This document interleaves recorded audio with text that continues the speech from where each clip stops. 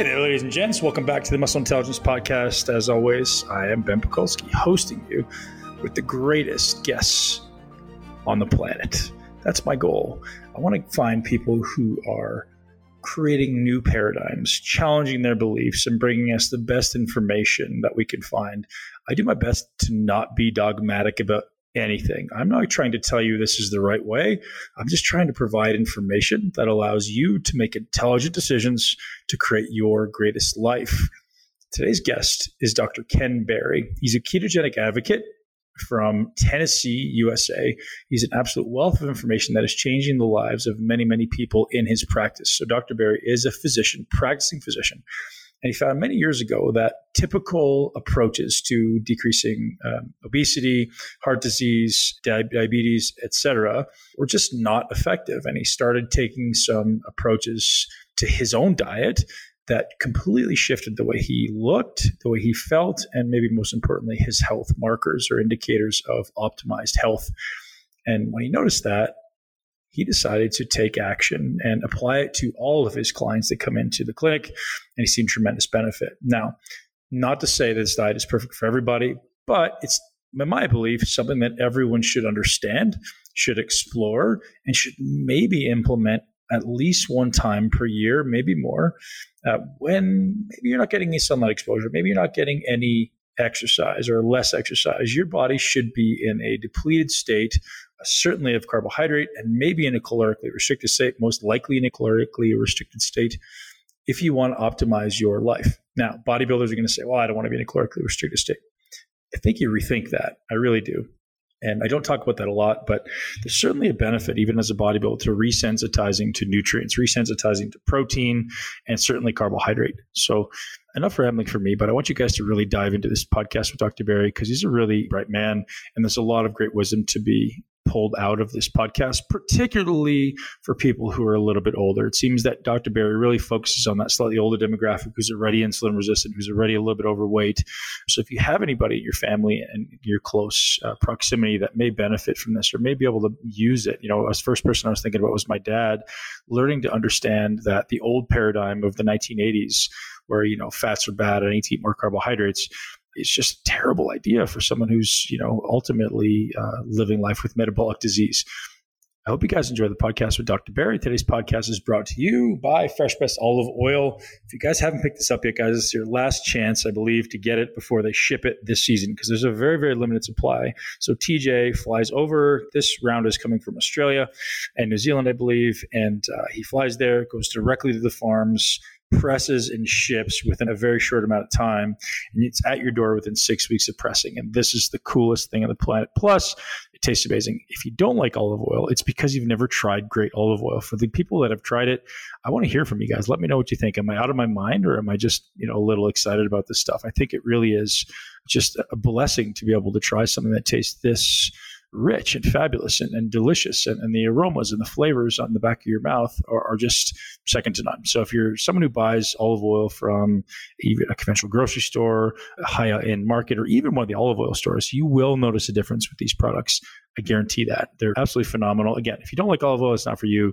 But if you do, you can head to GetFresh35, getfresh35.com, and get a bottle of olive oil sent to you for $1 single. If you like olive oil, you're going to absolutely love this. This stuff is phenomenal. The health benefits are off the chain. I'd say probably 30% of my calories on an average day come from olive oil. I'm consuming a lot, and it actually showed up a lot on my recent blood tests where they're actually testing the lipid profiles and seeing what type of fats you consume most, or what type of fats your phospholipid bilayers are comprised of. And for me, it seems to be mostly the fats from olive oil, which is, I believe, a good thing. I hope you guys are having an amazing day, and head over to Get Fresh 35 as soon as you're done listening to myself chat with the amazing Dr. Ken Berry. Enjoy the show.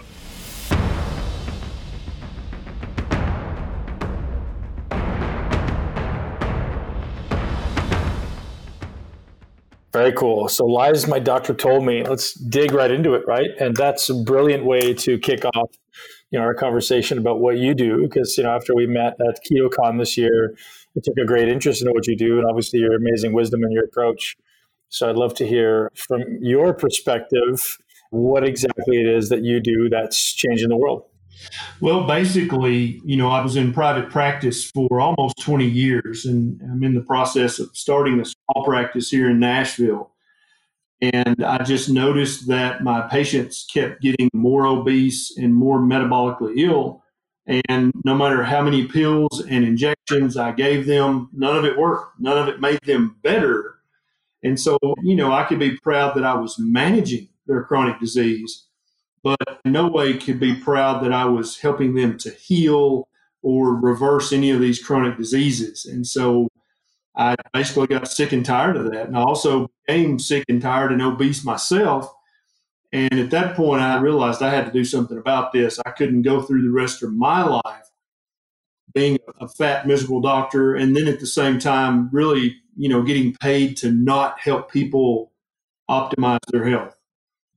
That's such a beautiful perspective. And it's amazing that so many millions of doctors can go through, 20, 30, 40 years of practice and never come to that realization. It's like you're just basically keeping disease at arm's length, right? Rather than actually attempting to help make people better. How did that realization come about for you? Was it just like personal pain? Yeah, and I'm not sure even if you're following the standard of care and giving everyone the proper pills and injections, I'm not even sure if you are slowing down the chronic disease or not. And ultimately, what we want to talk about is mortality. Are you lengthening this person's health span and lifespan? And I'm not even sure that all the well-meaning doctors out there are doing that for their patients. I'm not sure I was doing that. I was perhaps modifying some of their lab results by the pills and injections, but I wasn't really improving their health span or lengthening their lifespan. And I think that really should be the goal of every doctor. But basically, every doctor thinks patients, we secretly think that all of our patients are non-compliant, which means we think they don't listen to us. And so if I tell you, Ben, you're morbidly obese, you need to lose some weight, so I need you to join Weight Watchers and join the gym and move more and eat less and burn more than you take in. And then I see you again in 6 months and you've gained 3 more pounds. I'm not going to say it to your face, but I'm secretly thinking, I know Ben's been laying on the couch eating Cheetos for the last 6 months. There's no way he took my advice or he wouldn't have gained 3 more pounds. Well, at the point where I became a morbidly obese pre-diabetic doctor, at my heaviest, I was 297 pounds. And I'm 6'4", so I like to think that I carried it well. But there's no way to deny that I was very metabolically ill and pre-diabetic. And so I decided to, I was just eating basically the standard American crap at that point. That had worked for me my entire life. And I decided I'm going to have to tighten up. I cannot be a fat doctor going into people's, exam rooms in my office telling them they need to lose weight. You can just see that's completely anachronistic. I can't do that. It's against all my nature. And so I implemented my nutrition education from medical school on myself and was very stringent about this. And so basically, to sum up my entire medical school education on nutrition for just regular people, I eat lots of whole grains, I avoided all saturated fat, and I jogged. And that's basically the entirety of my medical school nutrition training. And after a month or 2 of that, I'd gained 3 more pounds. I had sore knees and sore ankles, I'm sure. Sure. I absolutely hated the jog. I would go jogging 3 days a week, and my knees hurt. Everything hurt. I was just inflamed and miserable. But here's the problem, Ben. I couldn't accuse myself of being non-compliant. Right. I knew I was compliant. I lived with me. I knew what I was doing. And what I had been literally recommending to thousands of my patients didn't even work for me. And I consider myself to have pretty good genetics. I'm not, some people kind of get the snake eyes in the genetic lottery. I don't think I got that, but I was still, even the advice for me, who was previously very metabolically healthy, it didn't even work for me. That was my epiphany that, hey, you quite possibly don't know what the hell you're talking about when it comes to the care and feeding of the human animal. And so I went back to the drawing board and basically put everything I thought I knew on hold and said, I've got to look at some other perspective and some other angles because I know I was compliant. And it's quite possible, looking back now, that many of my patients did join Weight Watchers and did join the gym and did get off the couch, and they were more active, and they tried to eat less and move more, and it didn't work for them either. Incredible. It's great that you have that realization. Not everyone gets that opportunity, right? So many people look at people that are healthy and fit and go, well, what are they doing? And oftentimes those people are the ones that can get away with kind of whatever. Like you said, you had up to that point. You eat whatever you want. You always look great. And then eventually it catches up with you. You start looking for solutions. And your solution, as we now know, has been intermittent fasting and a ketogenic diet. Yeah, and I started out, the first 3 books I read were The Primal Blueprint by Mark Sisson, The Paleo Diet by Loren Cordain, and then I found an old tattered used copy of Atkins Diet Revolution at a rummage sale for 50 cents. And those are the first 3 books I read. And, I said, well, every single thing these guys say is exactly wrong based on what I was taught. But what I was taught ain't working. So maybe there's something to this. And so that's when I kind of started down the rabbit hole of lower carb, higher healthy fat, primal, ancestral, paleo. And that led me inevitably to a ketogenic diet. And then when I discovered that, all of my symptoms got 80% better, if not 100% better. I immediately reversed my type 2 or my pre-diabetes. I never became type 2, but I was almost there. So based on your resting glucose and insulin levels? Well, based on my A1C and my fasting glucose. And my A1C was up to 6.1 or 6.2. I can't remember exactly. But I was well on my way to becoming a type 2 diabetic. And that immediately come back down to normal. All of my inflammatory markers went back to normal. The severe rosacea that I battled daily went completely away. The chronic severe dandruff I'd had my entire life went completely away. The chronic severe allergic rhinitis that I'd had off and on my entire life went completely away. All these things just went away.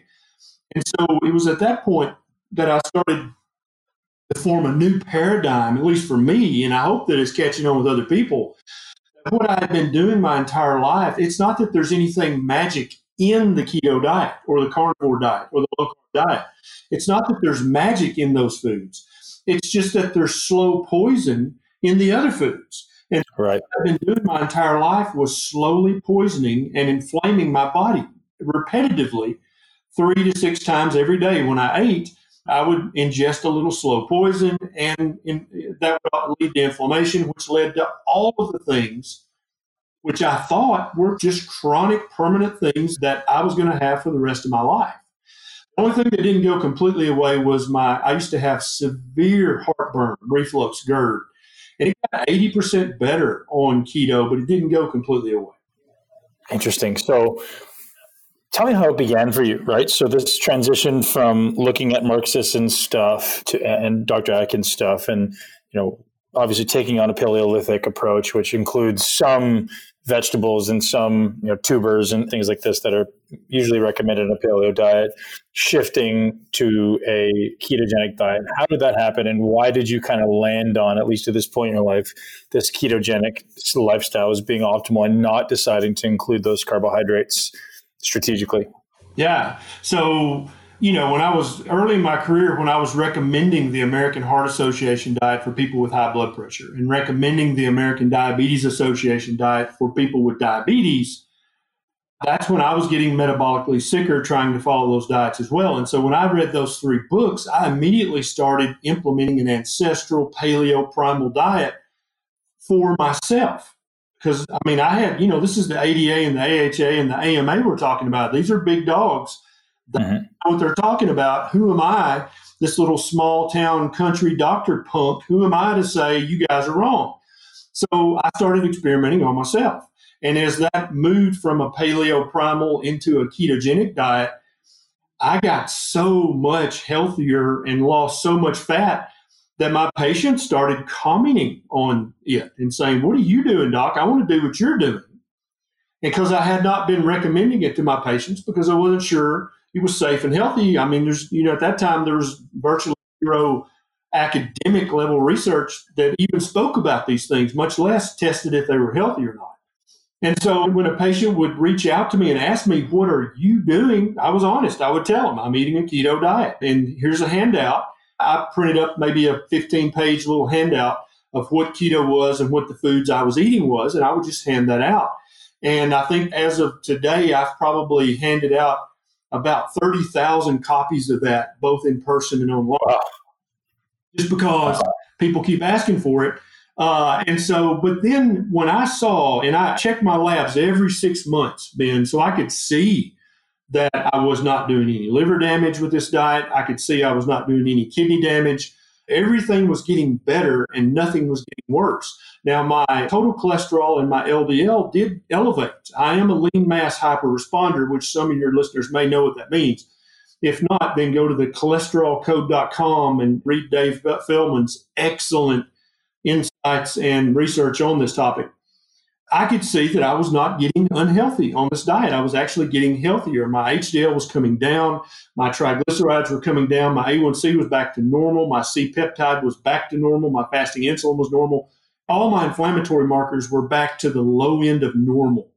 And so I thought, you know what I'm going to do?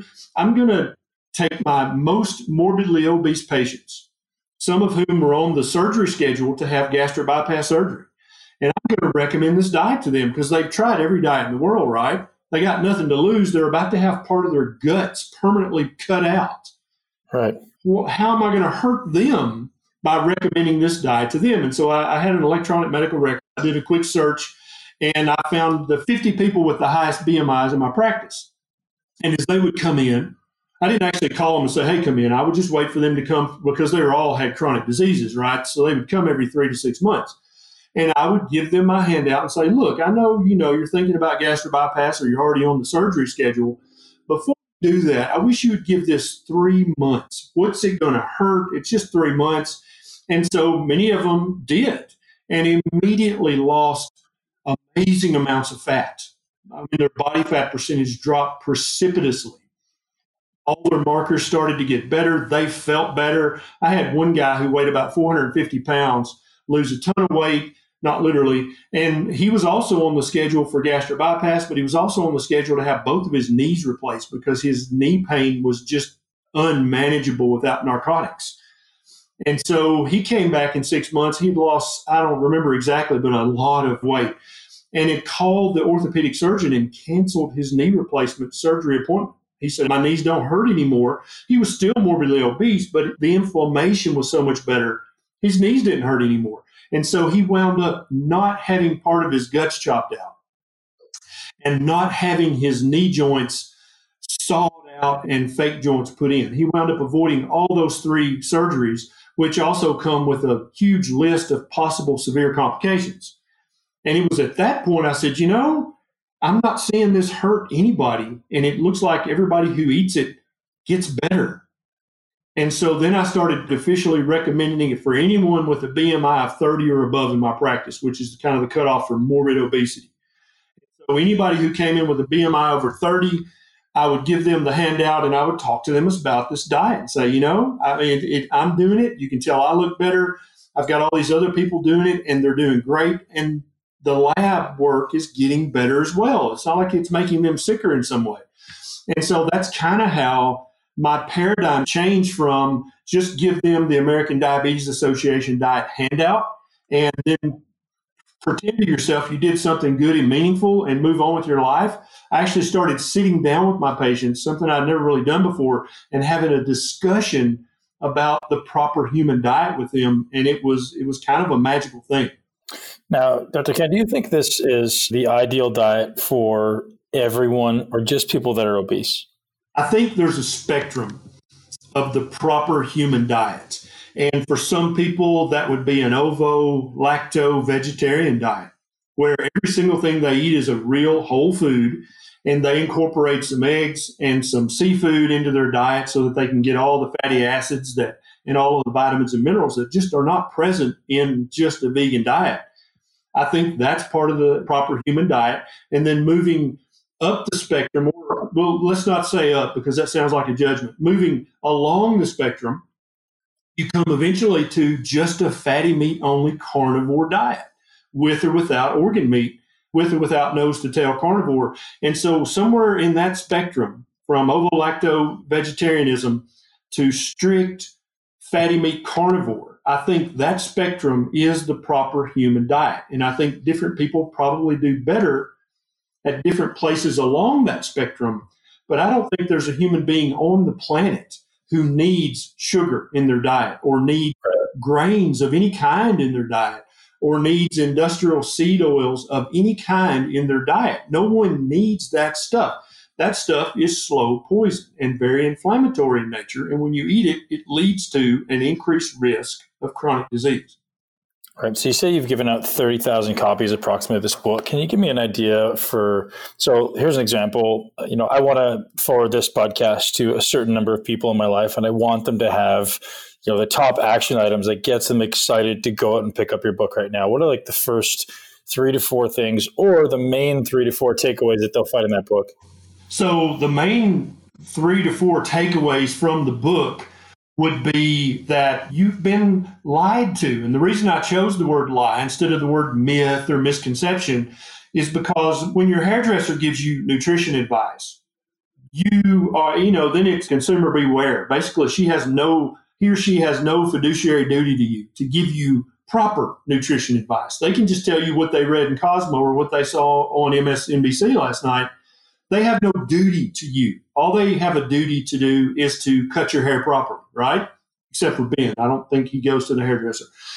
But people, right? But now, if you're a nutritionist or you're a dietitian or you're a healthcare provider, a doctor, a nurse practitioner, a physician assistant, a midwife, you have a fiduciary duty, which means a legal duty, to not only give the proper advice, but to know what the proper advice is. And that's why I chose the title, Lies My Doctor Told Me, is because when a doctor gives you bad nutrition advice, that's legally a lie. I mean, that doctor has misled you, and there can be long-term permanent health consequences for you because of that deception. Now, did the doctor mean to mislead you? Did the doctor mean to lie? No, of course not. All doctors are well-meaning. I believe that. But if we don't take the time to learn and take the time to know, then you're effectively doing harm when you took an oath to do no harm. And so there are chapters in the book about whole wheat and why that's not a good option for any human being. There's a chapter about dairy and my beliefs about dairy. The worst dairy in the world that you can consume is skim milk, or any skim milk or fat-free dairy product. You're asking for obesity and inflammation if you consume that in any amount. There's a chapter about the sun, which has infuriated many a dermatologist, because I love this quote or a paraphrase of Carl Sagan. If you come at me with an extraordinary claim, then you need to have extraordinary evidence to back that up, right? So if you come to me and say, hey, human beings have been playing in the sun for at least 250,000 years, but we've just discovered the sun's bad for you and you should stay out of it. And when you have to go out in the sun, you should use a sunscreen. That is an extraordinary claim. So don't come at me with silly little trials with small numbers that are done on donated foreskins. You're not going to be able to convince me of that extraordinary claim with silly, meaningless research. And that's all that dermatology has to show that sun exposure, getting a tan, increases your risk of skin cancer. That's a silly superstition. It's a medical myth, and people spend thousands of dollars slathering sunscreen on, which may actually be doing harm, lowering their vitamin D, and not letting their body have sunlight, which is, there's nothing more natural than sunlight than breathing and drinking water. It is just as natural. So to magically say, oh, no, the sun's bad, you should avoid it. Stay indoors. And even if you work in front of a window, you should use sunscreen. There's a chapter about that. There's a chapter about... Let's talk about where this came from, Dr. Ken, because I think it's important for people to understand, because, you saying that it's not true, if people's paradigm is, the earth is flat, telling them the earth is round is going to be very, very hard. So why do you believe that it's not actually in any way bad to be exposed to the sun? Well, there's no research that shows that it is.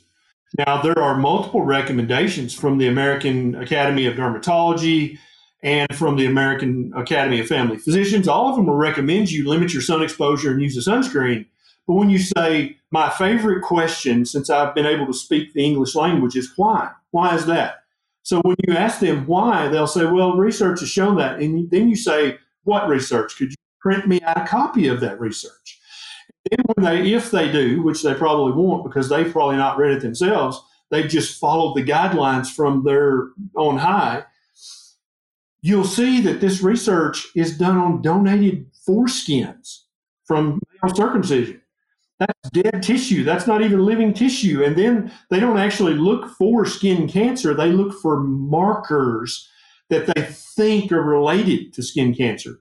And so if you go to your dermatologist and say, I want you to print me off the seminal study that proves beyond all doubt that sun exposure leads to increased risk of skin cancer. Print me off that study. You're going to be shocked at what your dermatologist, either they'll get triggered and emotional and they won't hand you anything and tell you to get out, or the study they do print off for you, once you read it, you'll go, what the hell? That's it? That's what it's based on? It's ridiculous. Interesting. So now this is obviously one of the things you talk about in this handout, but when it comes to nutrition, like what are we looking at? My dad's a 65-year-old diabetic.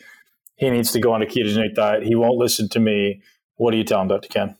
Well, I mean, I don't know. The problem is, Ben, is you're dealing with powdered butt syndrome. Your dad has seen your naked little butt, and he's seen you with, pick your nose. He's seen you throw up. You're his child. And so forever, you're his little boy. Even if you were a brain surgeon and a rocket scientist, it's going to be hard for you to convince your dad of anything, right?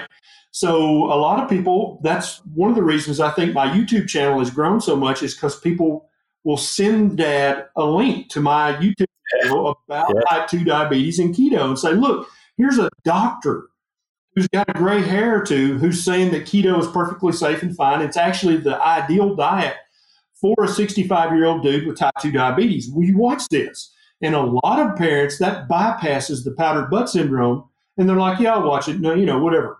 And then they wind up watching that video and 2 or 3 more, and before you know it, your dad's going to be trying to teach you about the keto diet because you bypass that law of human nature that, it's very hard for a child to teach their parent anything, even if the child is right. Right. So what does an average day look like for one of your obese patients? Do you give them like a sample meal plan? Do you tell them what you eat, or you just say, hey, here's what I think you should take out? Basically, I give them a list of stuff to avoid completely. I give them a list of things that they can eat as much of as they want, at least beginning. And then I give them a list of stuff that you can have a little bit of, but in strict moderation. And then I don't give them meal plans. I don't hold their hand. I say, go back into the world and live your life and try as best as you can to implement these things. And so I really tell them to just avoid 3 things: sugar in all its forms, any kind of grain whatsoever, and all industrial seed oils. Those are the 3 things that I tell them to avoid completely. And then there's a list of fatty meats and a list of dark green vegetables, leafy greens that they can eat pretty much as they want, at least starting out on keto. And then there's a list in the middle of some berries and some fruits that they can have a little bit as a treat every now and then. And that's it. That's what the handout consists of. And then they just go and live their life. And every time they go to the grocery, they buy less and less stuff on the don't eat list and buy more and more stuff on the eat as much as you want list. And within a month or 2, they've converted their kitchen into a keto kitchen, or at least a low carb kitchen.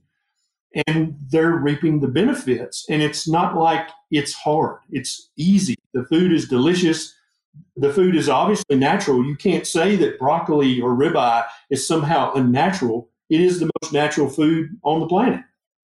Mm-hmm. Where do you sit on this carnivore scale that exists now, and this belief that's going around that vegetables in and of themselves should be removed from some people's diet?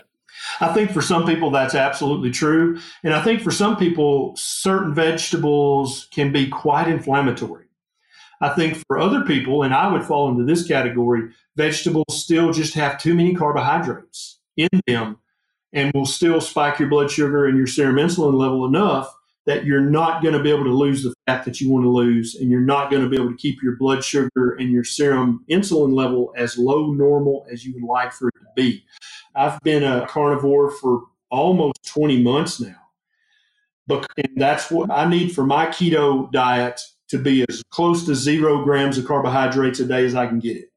If I eat more than that, I'll start to hold fluid and I'll start to gain fat. Even if I eat 20 grams a day of total carbohydrate, I would slowly probably gain 10 pounds back. And I'm at 233 pounds right now. That's the lowest weight I've been in 20 years, if not more, probably 30 years, actually. Do you think somewhere in there actually lies an inherent problem, meaning I can't eat carbohydrates or I gain fat, or do you sometimes strategically add in carbohydrate refeeds? So I feel like I have become, with age, and probably I had the genetic predisposition to do this, but with age, I've just become more and more insulin resistant or hyperinsulinemic, whichever way you want to look at it. And so I have a much more aggressive insulin response to any carbohydrate, even the carbohydrate in broccoli and Brussels sprouts, than many people have. And that's why I think for many people, a keto diet full of, the brassicas and dark leafy greens is great. For me, it still has too many carbohydrates. And so I think that I just am so insulin resistant or hyperinsulinemic, I have to get as close to 0 grams of carbohydrate as possible if I ever have any hope of seeing this six-pack that's buried in here somewhere. Very funny. Now, is there anything you can do then to begin to reverse that insulin resistance? Is it an exercise thing? Is it an age thing? Supplementation? What are your kind of key strategies? And do you think that's even something you should worry about at your age? Well, I think it's probably a physiological law that the older you get, the more insulin resistant you become. I think that's pretty much, we can just see that in large population studies. And so I want people to understand being insulin resistant is not necessarily a bad thing. It's not necessarily pathology. When a woman becomes pregnant, she becomes much more insulin resistant than she was before she got pregnant. And that is the body's attempt to add 5 or 10 pounds of fat to her body. Your body, when you're pregnant, it wants you to have that. It makes perfect evolutionary sense that as you get older, you need 5 or 10 pounds of fat stored as energy, just in case the tribe leaves you behind, or you fall in a crevasse and you can't get out for 2 weeks, or you break a bone and you have to lay around for 2 weeks. You need that 5 or 10 pounds of stored energy, which is what fat is, in order not to starve to death and die. So I think that this is our genetics trying to protect us, but now in modern society, when obviously there's food everywhere, it feels like pathology now, even though I think it's just normal physiology. I think the more active you are, you can decrease the effects of insulin resistance. I think the more muscle mass you put on, it gives your body more places to stuff the glucose when you do eat carbs. And let everybody know, when you eat any carbohydrate, it breaks down ultimately into glucose and fructose. Whether that's the carbs in a jelly donut or whether that's the carbs in organic non-GMO broccoli. All carbs break down into glucose and fructose. The end. There is no exception to that. And so for most people, they can tolerate the carbs in raw broccoli because it's released so slowly that they don't really get the spike of glucose and insulin that's going to turn off their fat loss. Some people like me and other carnivores I know, if they eat any amount of carbohydrate, much at all, they're going to start to gain fat. And so I think you can do things to make the impact of your insulin resistance less noticeable, but I don't know if you can reverse it or not. Super interesting. How much exercise are you getting on a day-to-day basis? Yeah, so a lot of people think I work out all the time, but I don't. I hadn't worked out at all in my 40s, like none, zero. I had a farm, and I worked on my farm. I'd take the chainsaw, cut up stove wood, work with the goats and the pigs. I would do physical labor, but as far as going to the gym and working out, I didn't do that for at least a decade in my 40s. Starting at age 50, I wanted to kind of show people, yeah, you can put on muscle with keto. You sure can. There's no reason you can't. And so I actually bought a weight set and got a Smith cage and started actually working out and was putting on muscle. Then we had the office fire. And then we just recently had the house fire, lost our house. And so a lot of people out there think there's some conspiracy against me, but I think it's just bad luck. I don't know. Right? But even without working out, eating as much fatty meat as I do, I just tend to hold more muscle I used to hold. And I think that makes perfect sense anthropologically. But I probably average working out twice a week, and I don't do any cardio ever. I'd rather be poked in the eyes, get on a treadmill. But I will go over, we're in an apartment complex right now, so I'll go over to the weight room and I'll do a day of push, chest and triceps, a day of pull, back and biceps, and then a day of legs. And I'll do that split. But it might be 3 days in between each workout, right? because I actually hate working out. I'm so ADD. I want to be doing 5 things at once, and I can only do one thing when I'm working out. Right. What do you say to people who feel that a standard American diet is equally as effective as keto, provided you're in a caloric deficit? Like, what is your argument against, hey, if I'm supposed to eat 2,000 calories a day and I eat 1,500, it doesn't matter where they come from? Yeah, there's multiple arguments against the calorie in, calorie out model. I personally know 3 guys who were eating 5, 6, and 7,000 calories a day, respectively, of keto calories, and they were working out just as hard on that diet as they were on the previous diet, which is 3,000 or 4,000 calories, and they did that for months and didn't gain a pound, didn't gain an ounce, really, actually got leaner. So there's multiple examples of people eating a hypercaloric diet and not working out any harder. So you can't say they were ramping up how much they burned by exercising more. They weren't. They were doing the same workout before and after, and they actually got leaner by eating more calories. I've seen that multiple times. Gary Taubes' book, Good Calories, Bad Calories, that's an excellent book that anybody who still believes the calorie in, calorie out model of fat loss should read. And a good way to think about this is to realize when you say I'm trying to lose weight, just move more and eat less, actually you're not trying to lose weight. What you're trying to lose is fat, right, Ben? Right. So nobody wants to lose muscle, and nobody wants to lose bone density or liver or connective tissue. We don't want to lose any of that. We just want to lose the fat. And so weight loss probably does respond to calories in, calories out, because obviously if I brought you to my farm in Tennessee before it burned and locked you in my barn before it burned down and just fed you 500 calories a day, you would lose weight, 100%, no ifs, ands, or buts. But you would not only lose fat, Ben, you would also lose muscle, and you would lose bone density. You would lose weight overall. So what I think the question is can you lose fat without being in a calorie deficit? And I think you absolutely can. We see it thousands of times in people who reach out to us on social media. If you're trying to lose fat, then it's a hormone issue. It's not a calorie issue.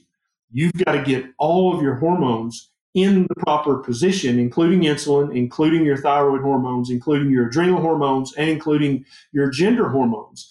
And eating a ketogenic diet, somewhere along that spectrum of the proper human diet I talked about earlier, that tends to move all of your hormones, including leptin and ghrelin and protein YY. All of them go in the right direction when you eat that diet. And that sets you up for fat loss, which is really what we all mean when we say, I want to lose weight. Interesting. Now, do you think your ketogenic diet or let's call it the carnivore diet for the last 20 months has actually in some way contributed to the insulin resistance you're experiencing? Not at all. I was insulin resistant when I was eating the standard American diet and the American Diabetes Association diet. That's why I was gaining weight and my A1C was going up. All those numbers are normal now, and I'm at the lowest weight I've been in at least 20, if not 30 years. I don't think that I'm showing any signs of worsening insulin resistance because of the keto or carnivore diet. I've had some people just kind of mention that, long exposure to ketogenic or low carbohydrate or no carbohydrate diet in some cases caused, short-term temporary insulin resistance, meaning as soon as they ate carbohydrates, they had massive insulin spikes. So I just wonder if you had any experience with that. Yeah, if you eat carbohydrates, you are going to have a massive insulin spike. I'm not sure. I think that's true of all of us, though. People who are eating keto or carnivore. So greater than before, right? It would have been, someone who's measuring blood sugar, hadn't had carbohydrates in a while, now has carbohydrates, sees, potentially a significantly greater insulin response or at least a greater blood glucose response. Yeah, that wouldn't surprise me at all. I don't think that's in any way evidence of worsened insulin resistance. I think that's much more along the lines of the addiction model.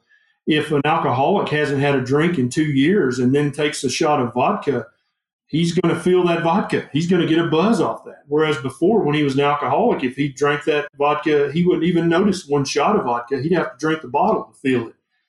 Right. I don't really think that speaks to insulin resistance getting worse. I think that just means you've broken your carbohydrate addiction and your body is 100% fat burner now. And when you throw some carbs back in there, your body's trying to get rid of those as quickly as possible. I've seen you advocate intermittent fasting quite a bit, Dr. Ken. Is that something you do on a day-to-day basis and you advocate for most people? Yeah, I think intermittent fasting is very, very ancestrally appropriate. I didn't start out doing intermittent fasting or even really knowing it was a thing. I've been keto for many months before I came upon Jason Fung's excellent book, The Complete Guide to Fasting.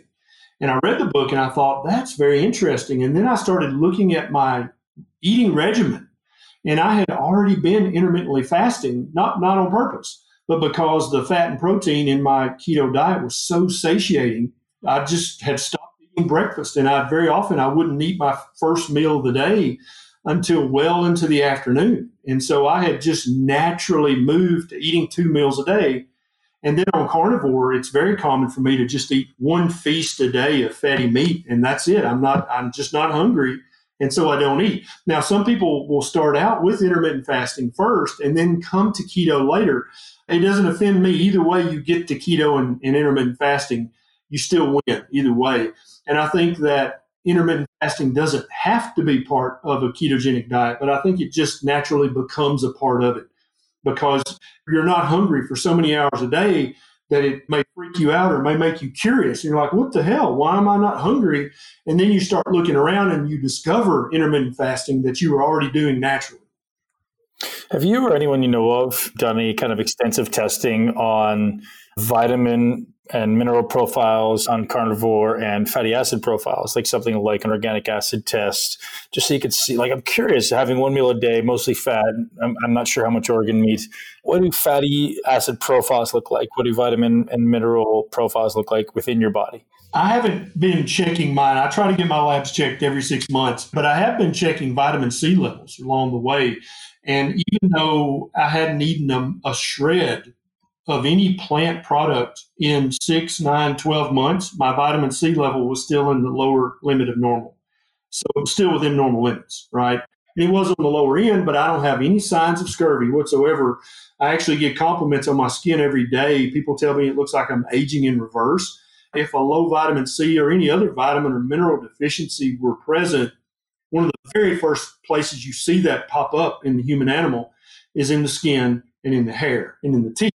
These things start to look worse, look bad. They start to fall out. None of that stuff started happening to me yet, and it hasn't happened to any of the hundreds of carnivores who I interact with, both in person and online every day. Nobody's had that. But I know for a fact that my vitamin C level is still within normal limits, even though I haven't eaten a shred of plant products. And there's a couple of theories about that. So even though if you look up red meat and liver on the nutrition charts, they'll say they don't contain any vitamin C.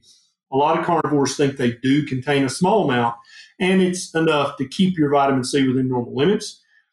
I really like the hypothesis that when you don't eat any vitamin C, we actually ramp up our machinery to create vitamin C. Again, many mammals can do this, and it looks like that human beings lack a key enzyme in order for that pathway to work. But it's not outside the bounds of possibility that when you don't eat any vitamin C, when you're not eating tons of fruit and vegetables, you might be able to start producing that enzyme and ramp back up your vitamin C production pathway. I'm not saying that happens. I'm just saying that's a very seductive hypothesis. Interesting. Now, Dr. Ken, I know you talk a lot or have spoken a lot with Dr. Nicolantonio about sodium. I'd love to hear your perspective on the necessity of sodium in a carnivore and keto diet. Yeah, that's another chapter in the book. As my doctor told me, is that salt is bad for you, that you should limit your salt. Dr. D. Nicolantonio has a great book called The Salt Fix, which everybody whose doctor has told them to limit their sodium intake should read.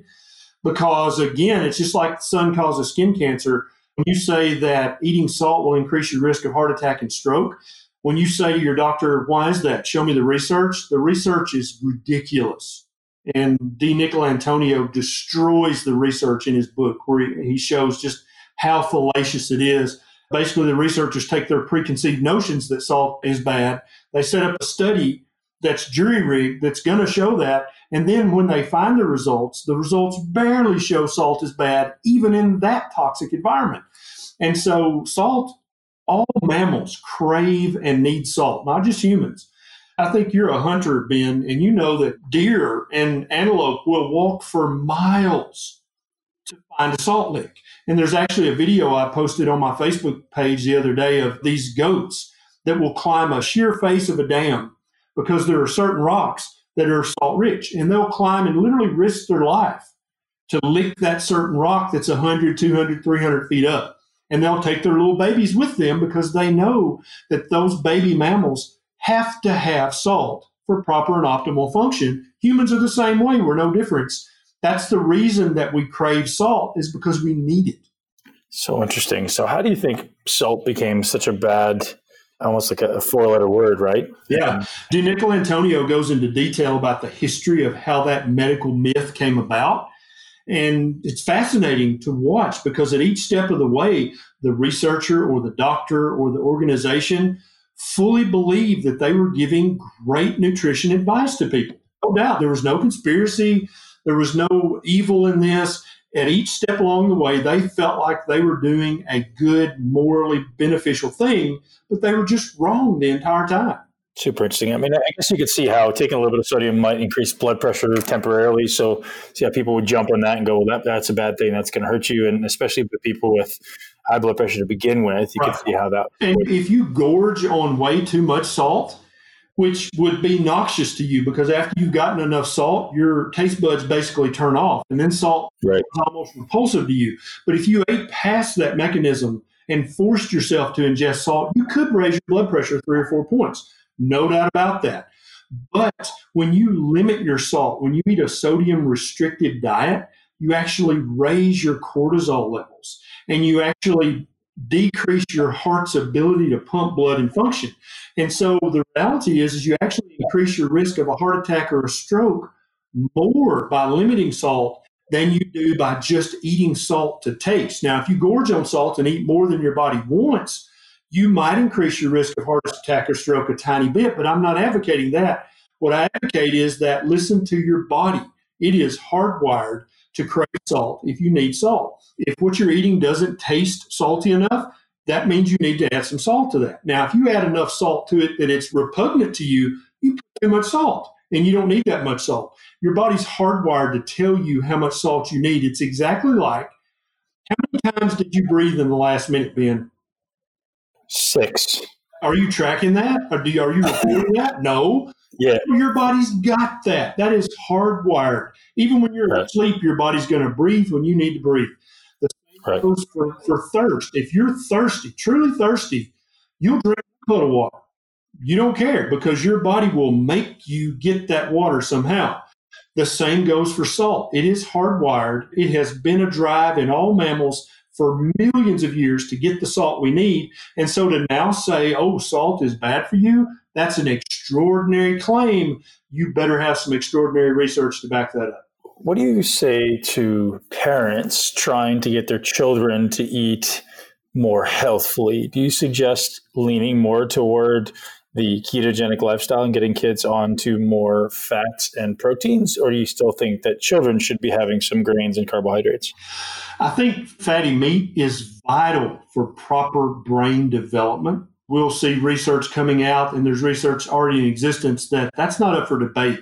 You have to have the nutrients in fatty meat to develop a human brain optimally. With that being said, also children, remember I said earlier, the older you get, the more insulin resistant you get. On average, most kids are very insulin sensitive and very metabolically resilient. And that's why I used to play basketball with a guy who lived on Pepsi and Cheetos. That was the entirety of his diet. He came from a very poor family. They couldn't afford anything. And he had a 6-pack, and he used to kick my ass regularly on the basketball court. Great player. But that was his entire diet, right? Unless he got something at school lunch. But I think it's perfectly appropriate and acceptable and ideal to move your child slowly and lovingly towards at least a paleo diet full of berries and other things like that, and then eventually to a ketogenic diet. But you don't have to do it quickly. You don't have to be keto police or keto Nazis. You don't have to be a keto bully. Because kids are so metabolically resilient, you've got months you can do this. You can do it so slowly and so ninja-like that they don't even really recognize anything's changing in the household. So the worst thing to do is to go home and put your foot down and say, this is a keto house, damn it, and we will not have any of this stuff in there again. There's no reason to do that unless your child's morbidly obese and has type 2 diabetes or fatty liver. Then maybe you should do that. But if you have a relatively healthy looking kid, don't do that. Just every time you go to the grocery, buy less of the crap and buy more real food. And then you can just say, oh, Johnny, I forgot the Doritos. I'll try to remember them next time. But I did get some blueberries. You can have some of those if you want, right? And so just these gentle, loving substitutions. Oh, I forgot the Pop-Tarts, but I made some keto mug bread. You want some of that? And if they don't want it, they can go play, and that's intermittent fasting. And then when they get truly hungry, they'll come in and they'll eat the blueberries and the keto mug cake and probably a few pieces of bacon and maybe an egg. Boom, you just had a keto meal. And I think that's how every parent should do this. It shouldn't be a fight in your household. It can be done very slowly and very lovingly. Dr. Ken, you're awesome, man. Where does our listeners find more from you, and where can they pick up your book? So I have a little YouTube channel that I post videos on. I try to post one a week. If you just search Dr. Ken Berry on YouTube, you maybe can find me. I have a Facebook page I do a lot of work on, and just same way, Dr. Ken Berry. I've got Twitter, I've got Vero, I've got Gab, I've got even TikTok, Ben. I'm on TikTok trying to reach the teenagers before they become morbidly obese. And wow, the book is available in paperback and Kindle, wherever books are sold. And now it just came out in Audible version. And so if you're like me and you're spoiled by Audible books, you can actually listen to Lies My Doctor Told Me instead of having to sit still and read it. Excellent. Now, what's the number one book you've gifted in the last 12 to 24 months? Oh, there's probably two. It's probably D. Michelantonio's book, The Salt Fix. And then I just keep giving people copies of Good Calories, Bad Calories by Gary Taubes. Okay, awesome. Those are both fantastic books. And I know Gary Taubes gets a lot of negative press from the anti-keto zealots, so I'm glad you're a supporter. I think he's doing great things, and I think he's got great intentions. So, all right, Dr. Ken, we appreciate you so much. I know you're a busy man, so I won't keep any more of your time or take any more of your time, but so great to have you on, and I look forward to continuing our relationship in the future. Oh, Ben, it's been an absolute pleasure. I can't wait to sit down to a steak with you again. Yeah, exactly. We'll go out and get some more meat. Heck yeah. All right, buddy. Have a great day. All right, later.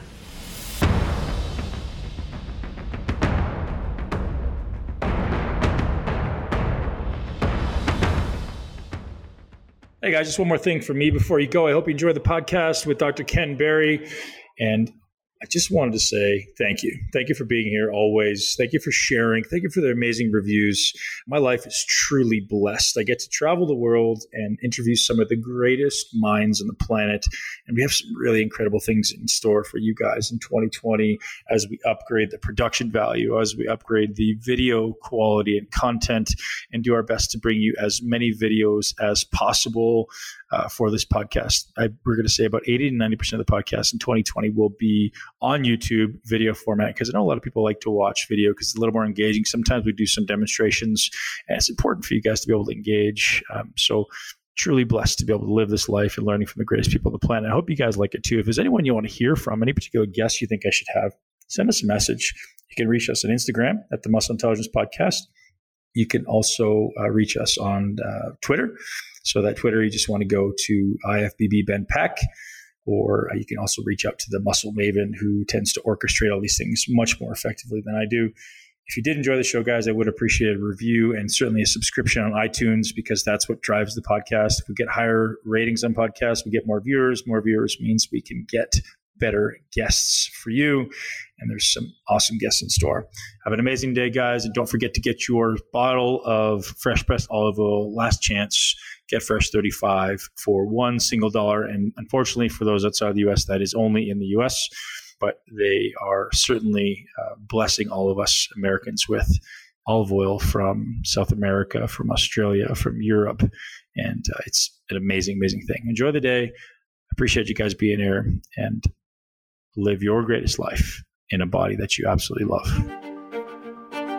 Thank you so much for tuning into Muscle Intelligence. If you enjoyed today's episode, please be sure to share it with at least one person you know. Make sure you're subscribed so you never miss an episode. This podcast is for information purposes only. The statements and views on this podcast are not medical advice. This podcast, including Ben Pakulski and the producers, disclaim responsibility for any possible adverse effects from the use of information contained herein. Opinions of guests are their own, and this podcast does not endorse or accept responsibility for statements made by guests. This podcast does not make any representations or warranties about guest qualifications or credibility. This podcast may contain paid endorsements or advertisements for products or services. Individuals on this podcast may have a direct or indirect financial interest in products or services referred to herein. If you think you have a medical problem, consult a licensed physician.